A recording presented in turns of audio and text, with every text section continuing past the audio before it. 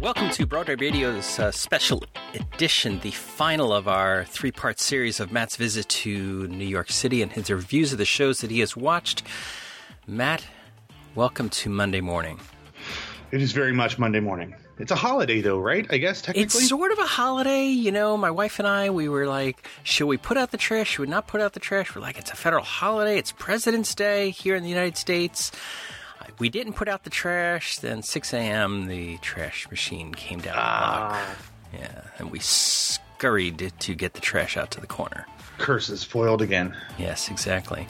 So you've had a pretty intense, is it, how many days? 7 days? 8 days in New York? Yeah, 8 days. 8 days. 8 days a week here in New York. And you are wrapping up and heading back to the warmer parts of the United States after seeing, it's been pretty cold the last couple of days. Yeah. After seeing a number of shows. Today we're going to talk about, you saw Unknown Soldier, Anatomy of a Suicide, Unsinkable Molly Brown, and Moulin Rouge. Correct. So, why don't we start off with Unknown Soldier? What'd you think of that? Well, I saw the very first preview on Friday evening, so the show doesn't open until March 9th. So again, going to keep things fairly vague for out of respect for their preview process. But I will say it's an absolutely lovely show. I don't know what I was expecting going in, but what I was expecting was not this. This is, of course, I believe the final musical written by Michael Friedman to get its New York premiere. It has a book and lyrics by Daniel Goldstein. It is directed by Trip Coleman. It stars, I guess you could say the stars are Margot Siebert and Kirsten Anderson, and they are both fantastic. The show is a lot sweeter and more sentimental than I expected it to be. I thought with a title like Unknown Soldier, and I did not read much about it going in, I thought it would be I don't know what I thought it would be, James, to be honest with you, but it's a much more personal story. It's very, very well done. Estelle Parsons is in it as well, but not very much.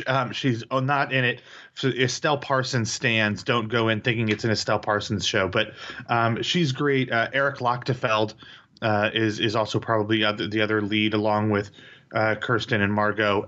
But it's a really, really lovely show. I'm sure that it will evolve and develop as the preview process continues, but it's a lovely show. I don't know that any of the music necessarily stuck with me. As often modern musical theater, a lot of the songs blend together for me, but it was lovely while I was watching it. It's a very smart, very well-crafted show that has a lot more to do with family and finding truth and answering questions and finding things that we've lost.